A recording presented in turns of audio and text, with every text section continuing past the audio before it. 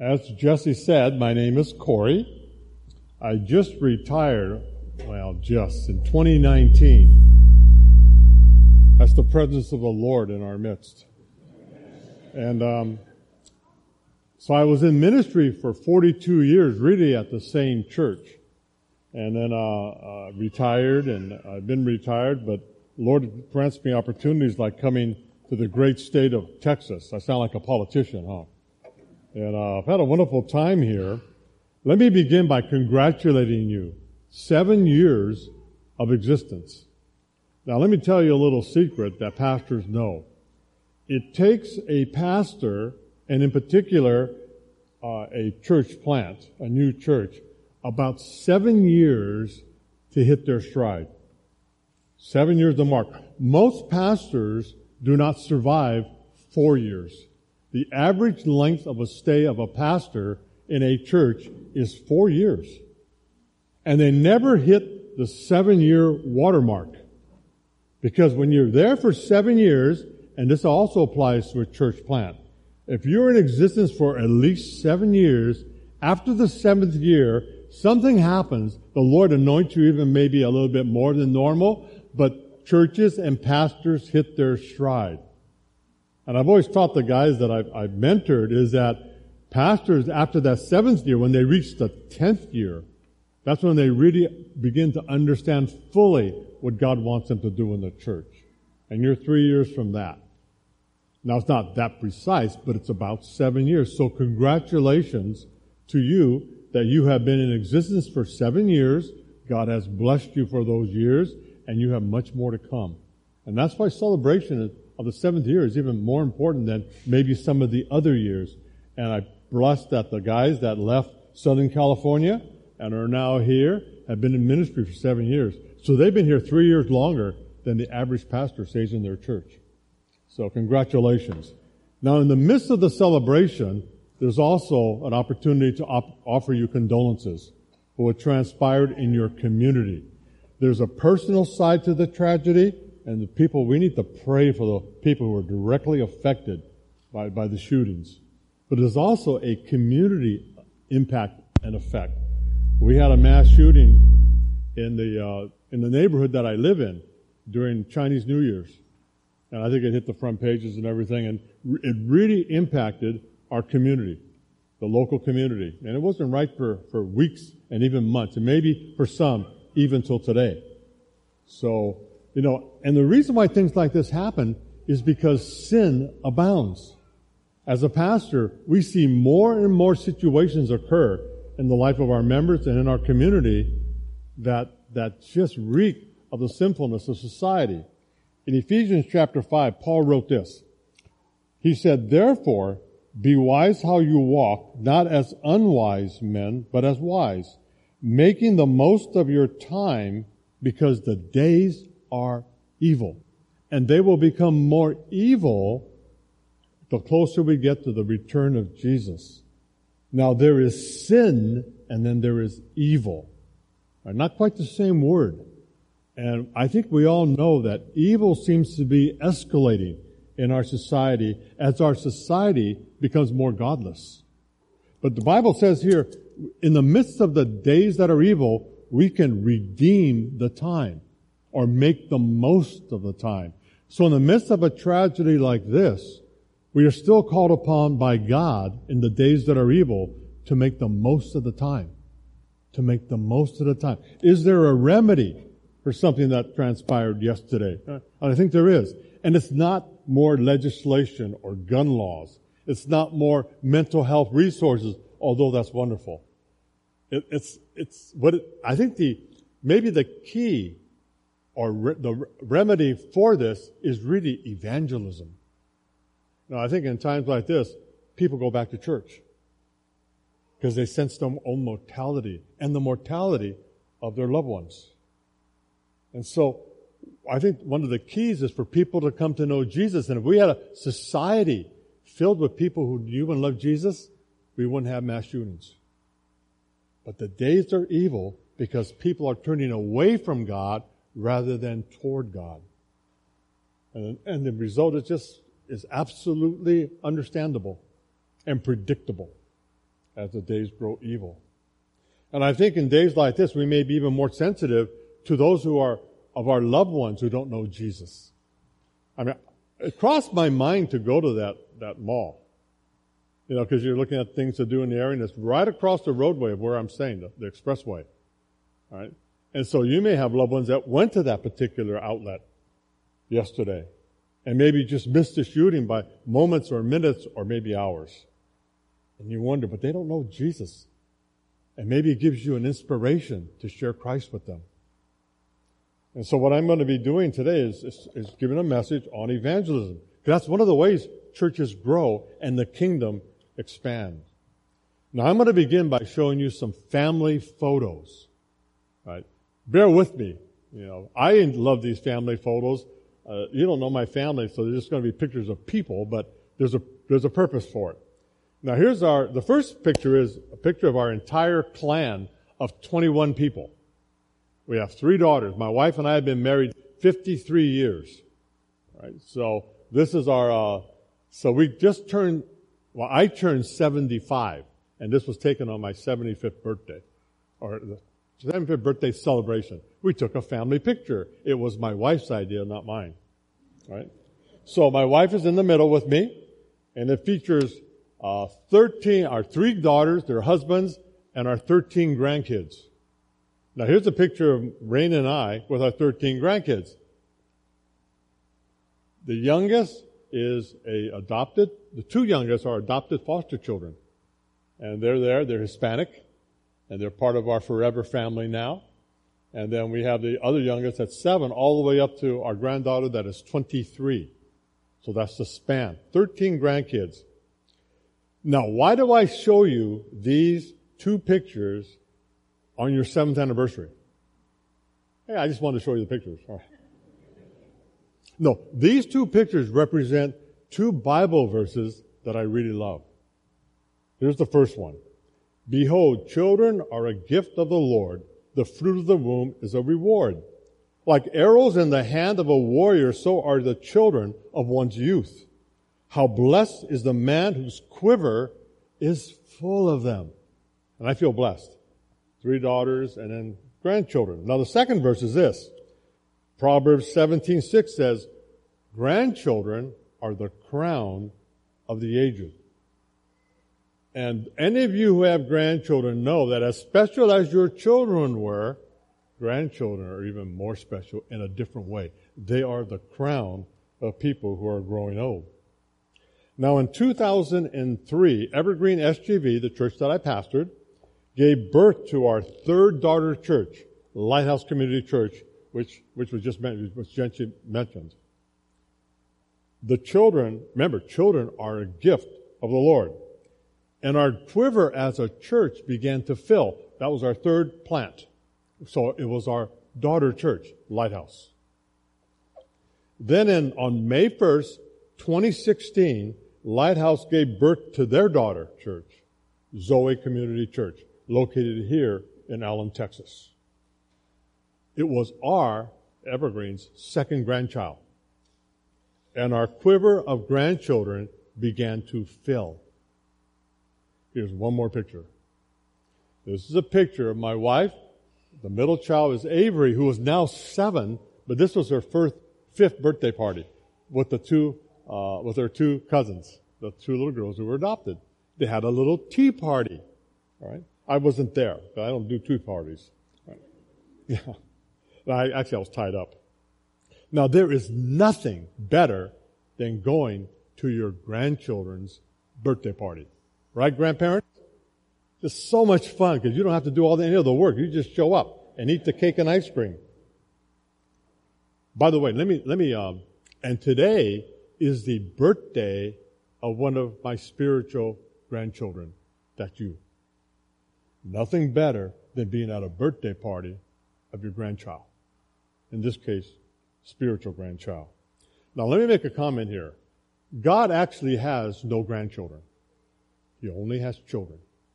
So just because you come to church and are a child of God doesn't mean that just because you bring your children, they are also going to be the grandchildren of God, because God has no grandchildren. Only children. And so you need to encourage your children and your grandchildren to come to know Jesus. But people say, it's really, really hard to evangelize your family. I don't think it really is. And I'm going to share with you why. And you take these principles, which I'm going to share with you from the scriptures, and apply it to the general population, they still work. But it especially is viable and works with your own family. And after what transpired at the outlets, you may be thinking about the salvation of your family and how you're going to evangelize them or share the good news of Jesus. That's simply what evangelism is. You're going to share the good news that you have embraced with Jesus Christ. All right, the first reason why you are equipped to share your faith, to dare to share your faith, is because we have the presence of the Holy Spirit. We have the presence of the Holy Spirit. In John 16, verses 5 and 4, it says, "And now I am going to him," this is Jesus speaking, "who sent me. And none of you asked me, 'Where are you going?' But because I have said these things to you, sorrow has filled your heart. But I tell you the truth. It is to your advantage that I go away, for if I do not go away, the Helper will not come to you. But if I go, I will send him to you." This is the Holy Spirit. "And he, when he comes, will convict the world concerning sin and righteousness and judgment. Concerning sin, because they do not believe in me, and concerning righteousness, because I go to the Father, and you no longer see me, and concerning judgment, because the rule of this world has been judged." You see, it's the responsibility of the Holy Spirit to convict a person of their sinfulness, of Jesus' righteousness, and the need to receive Christ before judgment. It's not our responsibility. It is the responsibility of the Holy Spirit. We are merely vessels for the Holy Spirit. Romans 8:9 says this, "But if anyone does not have the Spirit of Christ, he does not belong to Christ," or to him. So if you've confessed your faith in Jesus, you have the Holy Spirit within you. And it is the Holy Spirit's responsibility to convict a person of their sinfulness, to convince your loved one of the righteousness that is found through Christ. One of my uncles, Uncle Joe, he was like a second dad to me. His name was Joe. And Uncle Joe contracted hepatitis. Hepatitis C. They said it was a combination of C and B. So I would witness to him. In fact, I'd been witnessing to him right along, and I even gave him a Bible. And as he was suffering from hepatitis and the life within him was ebbing, he became extremely fearful of death. And that's very understandable, right? So much so that toward the end, he cried all the time. Whenever I visited him, whenever my dad's brother, my other uncle visited him, Uncle Joe would just cry. And it made my dad and my uncle uncomfortable. So they sort of stopped visiting him in his final days. Well, I kept witnessing to him, and he just would cry through the entire time. I don't think he really heard what I was saying. But Uncle Joe kept having this dream, a recurring dream. He was walking along a bridge, he slipped, and he fell off the bridge and was clinging to the side of the bridge with all his might. Right? And which makes sense because his background is Buddhist, and they talk about a bridge that you cross. Right? So, he said, and he recognized that there was somebody reaching out for him. And he couldn't see the face of the person. And then he'd wake up. And he had this recurring dream. Well, I fasted and I prayed for my uncle. I tried to witness to him. He eventually slipped into a coma. And they said he's probably not going to come out of the coma. And I was grief-stricken because he hadn't received Jesus yet, to the best of my knowledge. Well, one night about midnight, the hospital calls me up. And they say, your uncle wants to see you. He came out of his coma. So I just threw on some clothes. After midnight, I went to the hospital. Because I'm a pastor, they let you in at all hours. So I went up to my uncle, and we started to talk, and I said to him, you know, Uncle, you know that dream you've been having? You know who's reaching out to you? It's Jesus. And he knew who Jesus was because we've been witnessing to him. And Jesus is reaching his hand out to you, and he wants you to grab his hand, and he was going to pull you up right into the kingdom of heaven. So when you die, you'll be in his presence for all eternity in a mansion that has been created for you. That night, my uncle confessed Jesus as Savior and Lord. I'm a Baptist, right? There's no tub of water there, so I took a cup and I sprinkled him. Touched his forehead. The water doesn't save you, right? It's your confession of faith. So he confessed his faith. I baptized him in the hospital room. And the next day, as people visited him, he did not shed a tear. In fact, when my dad and my uncle came to visit him, he witnessed to them. And said, you know, you don't have to fear death if you know Jesus. This is my uncle who had no biblical training, really. Well, what happened? It was the power of the Holy Spirit giving my uncle a dream that the Spirit of God used to convict him of his sin, convince him of the righteousness of Christ, and the judgment that will go away once you receive him, convince him to become a Christian. Whenever you share faith with anyone, family or otherwise, you have the power of the Holy Spirit in you. And that Holy Spirit, he is going to do his work in the person to whom you are witnessing, to whom you're verbally articulating what the good news is all about. It happens. Just be faithful in the communication. For faith comes from hearing the word, it says in Romans. They got to hear it. Then he died a few days later, but I knew exactly where my uncle was, in heaven. So we have the presence of the Holy Spirit. That's one. Secondly, we have the proof of a positive testimony. The proof of a positive testimony. What does that mean? 2 Corinthians 2, Paul wrote this, but thanks be to God, who always leads us in his triumph in Christ, and manifests to us the sweet aroma of the knowledge of him in every place. For we are the fragrance of Christ to God among those who are being saved and among those who are perishing. We carry with us the aroma and fragrance of Jesus. This is basically our testimony. When Rain and I were dating, my wife and I were dating, I used Old Spice aftershave and I chewed double mint gum. Got that? That's like Old Spice and double mint. All right. So, and then after a while, I didn't do either one of the two after we were married. But anytime I used Old Spice thereafter and double mint, she said, that reminds me of you. That was the aroma she smelled when we were dating and as we were joined together in marriage. So I had an aroma or a fragrance associated with me that my wife knew. Old Spice and double mint. We have an aroma of Jesus in our lives, or at least we should. And that's the fragrance that our family and friends and co-workers should pick up. So that whenever they're around you, that's the aroma and fragrance that they sense. 1 Thessalonians 1:5 says, for our gospel did not come to you in word only, but also in power and in the Holy Spirit and with full conviction. Just as you know what kind of men we proved to be among you for your sake. He said, we were a certain kind of person for your sake, so that you'll know who our Redeemer is.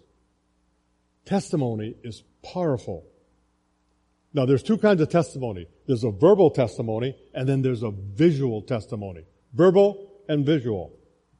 We went on a staff lunch one time, and one of our missionaries, who wasn't Asian, was a missionary in, one of our staff members was a missionary in China. So she said to us, you got to try stinky tofu. You know what stinky tofu is? You look it up, Google it, stinky tofu. And it smells terrible because it's fermented. And so we got it, and the verbal testimony was excellent. She said, this is really good stuff. She ate it in China all those years that she was a missionary child. But the rest of the testimony, the visual and the olfactory testimony, was horrible. Right? You have a verbal, where you pronounce the gospel, and you have a visual, where people smell the aroma of your life. And those two things need to match. And that's called integrity, where your public life is equal to your private life. So reputation is how other people view you. Character is who you really are. And it's the character that emanates the aroma and fragrance of Jesus, where you have integrity between your verbal testimony and your visual testimony. This guy named Joe, not my Uncle Joe, okay, but another guy named Joe, was miraculously saved at a rescue mission. I have preached at rescue missions before. It is the most difficult venue to share the Word of God because everyone is there for a meal. Right, 300 men, and their eyes are just glazed over. Extremely difficult assignment from the Lord. Well, he just was an alcoholic, a dirty drunk in his own words. Then one night, he accepted Christ as a Savior and Lord, and Joe changed. He spent his nights and his days at the mission. He cleaned up. There's no task that was too lowly for Joe. If somebody got sick and upchucked, he cleaned it up. He was the one who cleaned up all the filthy and dirty toilets. If a guy needed to be put to bed because they were stone drunk, he would change their clothes for them, put on the pajamas, and tuck them into bed. If a guy wandered away from the mission, he would go seek them out. And he'd bring them back and care for them. He did every menial task within the mission with joy and love. So one night, the director of the mission was giving a message, an evangelistic message. And the men were most of the men had their eyes glassed over like my experience was. Except there was one man. And he took in the message of the gospel. And he came forward with tears in his eyes. And he said, God, make me like Joe. Make me like Joe. Please, God, make me like Joe. And the director of the mission looked down at him and said, son, don't you mean make me like Jesus? And the guy looked up quizzically and said, why? Is he like Joe? The testimony of Joe eventually led this man to Jesus. Because every toilet that he cleaned, every drunk that he put to bed, every one of those things was part of the aroma of Christ through him. Make me like Joe, because Joe is like Jesus. Isn't that what Paul wrote in 1 Corinthians 11? He said, be like me. Oh, what a audacious statement, Paul. But then he continues to say, because I am like Jesus. Paul tried to be like Jesus, so he encouraged people to be like him. Because Paul carried the aroma and fragrance of Christ to those around him. In practical sense, that's a story. It's a true story. Practically speaking, my wife and I went to go visit my brother's father. And we've been witnessing to them, devout Buddhists, for years. And he was on his deathbed. My wife and I visited, and this is one of those things that's the power of the Holy Spirit. He had a moment of lucidity and clarity while we were visiting him. So I took my brother and his wife downstairs because we were talking about end-of-life issues. They wanted to talk to me. And I left my wife his name is Hank. Left my wife with Hank. And the idea was, I will take my brother and his wife down, it's her father, and my wife will witness one last time to Hank. I was down for an hour in the cafeteria talking to my brother and his wife. We came up, we're walking the halls, and she said, well, maybe Rain's a Buddhist now. I said, don't be surprised if your dad is now a Christian. Right? So we walk into the room, and my wife said to them, "Your dad just became a Christian." They said, "What?" She said, "What?" And then they were okay about it. It's whatever the dad wanted on his deathbed, basically, was okay with them. And he confessed his faith in Jesus. But you know what he told my wife? She asked, "Well, why did you become a Christian?" He said, "Because I've been watching your family for years now, and I like the way you live." The aroma of Christ permeated his soul to the point where he became a believer in Jesus. You have that power in your families. How will they come to know your Redeemer? Because you have a redeemed life, making the most of the time, for the days are evil, the Bible says. That's a powerful tool of evangelism. Living a Christ-like life in the presence of your family, your loved ones, and even at work. Thirdly, we have the power of God's Word. Isaiah 55:11, this is a great verse, says, "So my word be which goes forth from my mouth, it shall not return to me empty." Hebrews 4:12 says, "For the word of God is living and active, and than any two-edged sword, and piercing as far as the division of soul and spirits." Does this happen often? Well, the Lord's really present, yes. "Of both joints and marrow, and able to judge the thoughts and intentions of the heart." There is power in the Word of God. Power in the Holy Spirit, power in the Word of God. Enough power to penetrate a soul, the intentions of a soul and heart and mind, like a two-edged or double-edged sword. So preach and teach the Word. It has power. Share the Word. One evening when I was a youth pastor, before I became the pastor of Evergreen, I was a youth pastor at a church my cousin was going to. And we were at a family gathering not too far from the church. So she came home from a youth meeting. And then right when she came home, my cousin offered me a beer. And now everybody in the family knew I didn't drink. But he offered me a beer. I said, "Oh, no thanks. We're watching a football game." What's more American than that, right? Football game, drinking a beer. And I said, "No, thank you." And so he asked me a question. "How come you don't drink?" And I said, "I don't drink because of what I believe in the Scriptures. But that's too long to go over here because we're watching a football game. How about if we have an 8-week family Bible study and I'll explain to you why I don't drink, among other things." So we went around the family gathering and we asked them, and almost every member of the family said, "Okay, sure," which really surprised me. So we gathered together, I think it was on a Wednesday night. We gathered together on Wednesday nights at my uncle's house, the one we were at, to study God's Word, the Ishida clan. And my father and mother didn't come because they were working. We had a store. So my uncle, who came to know Christ after the dream, that auntie, my mom and dad didn't come to the Bible study because of the family business. But all the rest of the family came there. That 8-week study turned into 3 years. We sang, we studied the Scriptures, they asked questions, I did my best to answer them.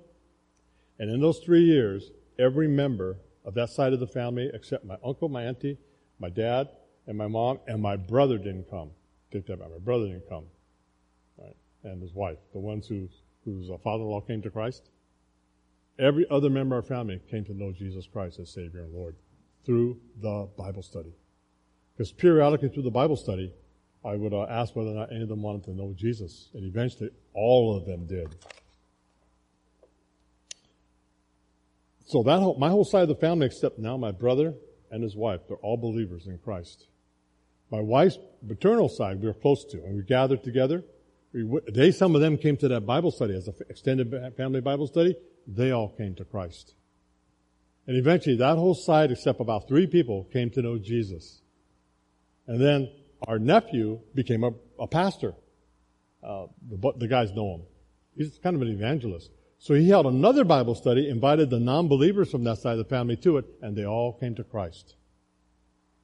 Because they heard the Word of God. And God's Word never comes back to Him empty. So recently, my son-in-law was concerned about his dad. They're Taiwanese. My son-in-law is Taiwanese. Because his dad's health was starting to wane. And they were going to go back to Taiwan to live 6 months out of the year. And he was worried about his dad because his dad didn't know Jesus yet. So he asked me, is there anything you can do, Dad? I'm his other dad, right? I said, sure. So I called up Thomas, and I said, Thomas, how about you and I getting together for some Bible study before you go back to Taiwan? And he said, sure. He wasn't close to the idea. So I drove to Irvine from Alhambra, and that's like a 45-minute to an hour drive, once a week to have Bible study with Thomas. And I only had 4 Bible studies because he was going to Taiwan. And so I went through what the gospel was, what sin was. I went through all the basics of the faith. And I said, Thomas, I'm going to get together with you, and you're leaving for China next week, so this will be our last meeting until you come back. But I'm going to ask you if you want to accept Jesus as your Savior and Lord. After 4 Bible studies, we studied the Scripture, we read through the Scriptures, we studied it together. The morning I was supposed to drive over, I go, oh, Lord, after 4 weeks, it took my family 2 to 3 years. So I drove out to Irvine. Sat there with Thomas. I went through a few scriptures. You know, Thomas, I'm just going to ask you right now, you want to accept Jesus as your Savior and Lord? He goes, yes. I said, no. You understand what I'm asking you? He goes, yes. And he said, you know what? Before you came over, I knew you were going to ask me this question. I went for a walk around the park that's right next door to him. Big loop. And he said, while I was walking in the park, God met me.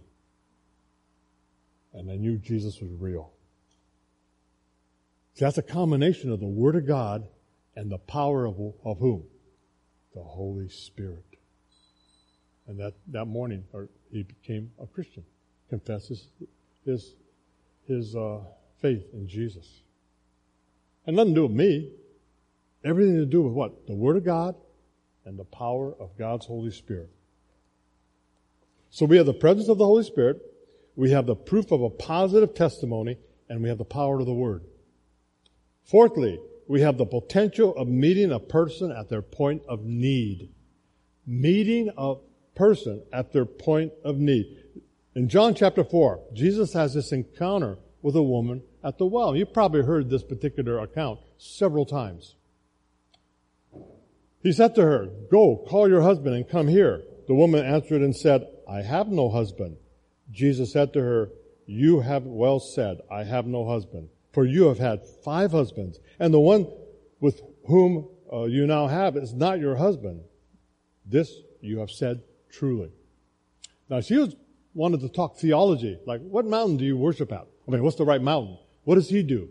He turns her back into a conversation which was the point of her need. This woman went to the well in the afternoon. That's where Jesus was. But everybody else went in the morning. Why did people go in the morning? Because it was cool. Why didn't she go there? Because she was ostracized for having so many husbands and living with somebody who wasn't her husband. That was her need. And that's where Jesus met her, at her point of need. Sharing faith sometimes can happen in the midst of you meeting a need. You may know somebody who's been directly affected by the shootings, and they're in a time of need. And you might be able to meet them at their point of need by taking a meal over, by just being a listening ear. God may use you in some wonderful way with that life. My dad died in 1978, 1 year after I started at Evergreen. So he came to church for 1 year. It's interesting. He didn't go to church all his life. The moment I became a pastor and preached week to week, he came to church. He was getting ready to come to church when he died of a heart attack at age 61. My mom fell apart after the death of my dad. She was losing weight. I mean, she looked like she was at the doorstep of death. Some of you have experienced that with your parents. When your loved one, especially with women, when the loved one dies, when her partner for all those years, decades, and they went through the war down to the prisons together. It was a horrible experience at the front. That's where they met, by the way, at Manzanar. which was one of the prison camps that they had for the Japanese Americans during World War II. And my father from there went to military intelligence school, became an interpreter for the U.S. Army, and the Pacific Theater was part of the occupation forces. And while he was in Minneapolis, my mom joined him. That's where my sister was conceived. When he left for the military, they sent her back to the camp. Right? So it wasn't a rich experience, but it made them better, not bitter, which is a whole different sermon, all right? Well, my mom was just withering away. And so she would come to our homes for a couple nights stay, rotating amongst the three kids, my brother and sister and I. She was at my house one day, and there was a meeting going on, a church meeting going on in our living room. So she came into my study and had a couch there, and I put a little TV for her. And so she started watching the series Quincy. Anybody know Quincy? She liked it because it was a Japanese-American co-star. She was watching it, and I know what this is like now. When an elderly person is watching TV, eventually they doze off. So she just dozed off. I'm doing that now. Anyway, dozing off. So I turned to look at her. She was sitting in the chair. I had a comfortable chair there and an armchair there. And I saw her, and this is just before Easter. And I was preparing messages on the 7 last words of Jesus. So I looked at her, I looked back at my Bible, and my eyes got fixated on, behold your mother. One of Jesus' 7 last words to John. Behold your mother. This has happened 3 times in my pastoral career of 42 years, where I either just opened the Bible and looked at a verse, or my eyes fell upon it and I knew that was a word from God. Behold your mother. So I turned to my mom. She was asleep on the couch. I beheld her. And what did Jesus do from the cross? He entrusted her to John. I think that's the reason why John wasn't martyred. He lived a ripe old age. Why? He was taking care of Mary. So I went, touched my mom's hand, and said, Mom, and I talked to her about my dad's death and how she was just wasting away. I said, you really need Jesus. You need him because of what you're going through right now. You need a comforter. You need a savior. You need somebody to walk beside you, beside us kids. Mom, would you accept Jesus now? And she did. Because I addressed her with the gospel at her point of need. And right there and then, being a good Baptist, I baptized her with a little cup of water. What a blessed event that was. But when we can meet people at their point of need with the gospel, they may respond. It can't hurt at least trying. Then finally, we have the priority of fulfilling our family role. And I was sort of doing that with my mom. Priority of fulfilling our family role. In 1 Corinthians chapter 9, Paul wrote this, For though I am free from all men, I have made myself a slave to all that I might win the more. And to the Jews I became a Jew, that I might win Jews. To those under the law, as one under the law, so forth and so on. To the weak, I became weak, so that I may win some. He took his role in whatever community he was a part of seriously. And he fulfilled that role. And he witnessed in the process. He became what people needed him to become without violating the scriptures in order to win them to Jesus. Everybody has a sphere of concern and a sphere of influence. A sphere of concern is that which we have a concern over. Sphere of influence is that which we can exert some influence over. So we may have a lot of concerns, but we can have no influence on them. But in our sphere of influence, we have influence over our concern and the people within that sphere. My dad passed away. I didn't know if he knew Jesus. I have hope, but I don't have assurance. He was coming to church. He listened to Billy Graham. I witnessed to him, but I don't know for sure. And I'll find out when I go to heaven. So I made a commitment, not a vow, but a commitment. God says not to make vows, right? Make your yeses yes and your no's no. So I made a yes to God. Yes, I am going to be the best son-in-law I can be to my wife's dad. His name is Will. All right? And Will's kind of a gruff man. People came to witness to him, and he was yelled through the door, "Don't let him in. I don't want to talk to these guys." Faithful for my wife's church growing up. She was so embarrassed by that. All right? But he would allow me to witness to him once a year. I told him, "Once a year, Dad, I'm going to share about Jesus with you." He said, "Yeah, that's fine." So after my dad passed away, I decided I'm going to be the best possible son-in-law I could be. I planned family vacations for the whole clan. I learned to play cribbage because he liked to play cribbage. I said I wouldn't play poker anymore because that was my vice before Christ. I played penny ante poker with he and his wife. She wasn't very good. I tried to break even every time I played with them. You know how hard that is to break even? All right. My mother-in-law passed away, and my father-in-law became very lonely. And he lived with us for a little while.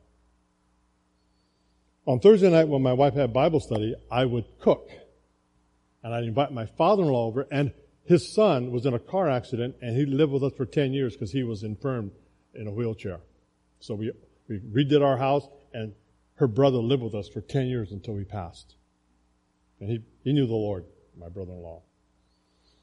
So my father-in-law, after my mother-in-law passed away, had a planned trip the following year to go to Japan with her. So he still was going to go to Japan and take the oldest daughter with him in place of my mother-in-law. And my fear was, because I've seen this happen in ministry, sometime about a year after a wife passes, who's been together with her husband, the husband passes from grief and loneliness. I thought, I wonder if that's going to happen to Will. So I decided to step up my evangelism fervor by being a good son-in-law. So the night she was gone, and the weekend, that was the week before they were going on their trip, and we thought, he may pass away on this trip. That was my thought. So I said, okay, I cooked Thursday night dinner as usual, and I made what he really liked, sashimi. A lot of preparation.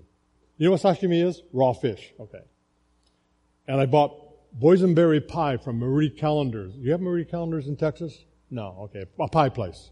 Because he liked boysenberry pie with vanilla ice cream. So I made everything that he really liked. And I set the table, and my brother-in-law, my father-in-law, and I ate there. I was trying to be a good son-in-law. And that was the night I was going to witness to him for that particular year. So after dinner was over, my brother-in-law was sitting there, and he was a believer, all right? My father-in-law was sitting across the table. I said, "Dad, you want me to do your funeral, don't you?" He goes, "Yes." I said, "What am I going to say?" What I'd like to say is that you've confessed Jesus, your sins are forgiven, and you're going to be with Mom and the rest of us for all eternity. That's what I'd like to say, but I can't. Because you haven't accepted Jesus as your Savior and Lord yet. And he knew what the gospel was. We shared enough with him.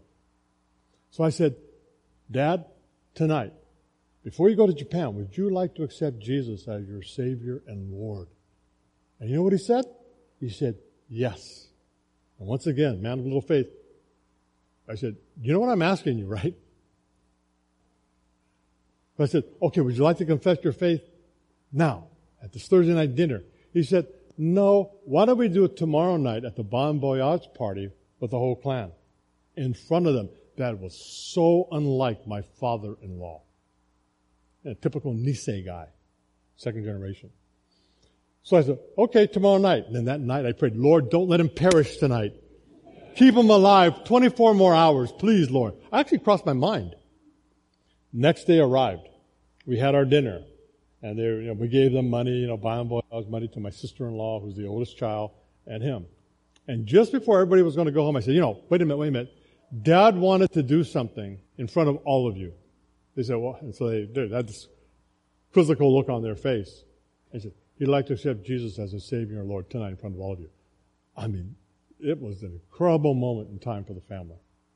And right there and then, he confessed his faith in Jesus in front of the whole family. And that was so unlike my father-in-law. Sometimes we have incredible power just by fulfilling that which we're normally supposed to do as a husband, as a wife, as a child, as a grandparent, as a friend, as a coworker. Be the best that you can be. Dare to share the gospel, especially in a time such as this, where mortality, the idea of mortality is so sensitive and raw in everyone's nerves and everyone's mind. You have the presence of the Holy Spirit. You have the proof of a positive witness. You have the power of God's Word. You have the potential of meeting a person at their point of need. And you have the priority of fulfilling a role that God has already given to you. 5 resources at your disposal to share the good news of Jesus. And that may be one of the key remedies to a world grown cold and growing colder and more evil. And if that happens in the church family, the Zoe church community, God will bless this body so very much. You will expand not only in number, but also in influence. Influence for the sake of the gospel. Amen? And amen. Let's pray. Father God, we thank you. We thank you for this celebratory moment in a time of sadness for the community. And Father, we pray that you will turn this celebration into something positive for the community of Allen, Texas. Lord, I pray in the name of Jesus that you'll help every person who is here today to grab hold of the vision of celebrating the 7th year of existence by going out and sharing about Jesus. Lord, there is power to be had that comes from someplace other than ourselves. Your Holy Spirit, the Word, the testimony, our roles and potential for roles would help us in each of these areas, that we may be the aroma and fragrance of Jesus to a world that is perishing. Thank you for this. In the precious name of our Savior and Lord, amen and amen.